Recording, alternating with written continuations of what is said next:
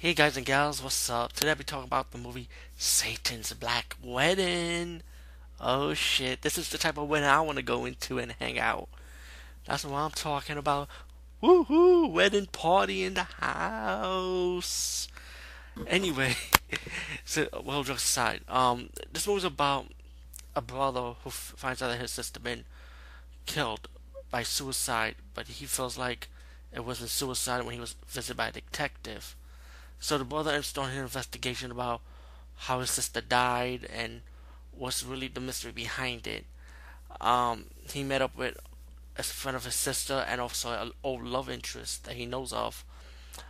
That she was working on this book, and he found out that the book is about satanic rites, vampirism, and the sister's friend starts telling her brother about the history about why she went into the church, and she was curious about the stories and stuff about this old church. Meanwhile, you got this priest who happens to be a vampire, and he raised his sister from the dead, pretty much, and she became a vampire, and it pretty much serves of Satan, pretty much. And there's a twist on why they kind of like, in a way, they kind of like prepping her brother up for a big ceremony. Pretty obvious what the title is and where this is going. You could just tell. But this is like from the late '70s, so you get that '70s grindhouse style horror. So that's what I like about this movie, you know. And the vampire effects was kind of cheesy and cheap, but it was kind of cool because I'm old school and I like this stuff.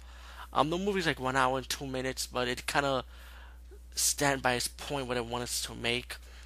You also got a scene with the police detective trying to figure what's going on, and let's just say he goes to this church and he shouldn't be there, pretty much.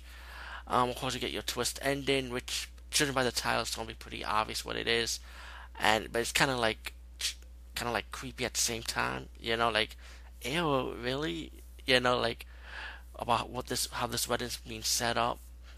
But anyway, Satan's Black Wedding, I should definitely check it out. Highly enjoyed it, especially if you're vintage and old school lover me of the '70s horror style. Then this is right up your alley. Peace, guys, and see you later.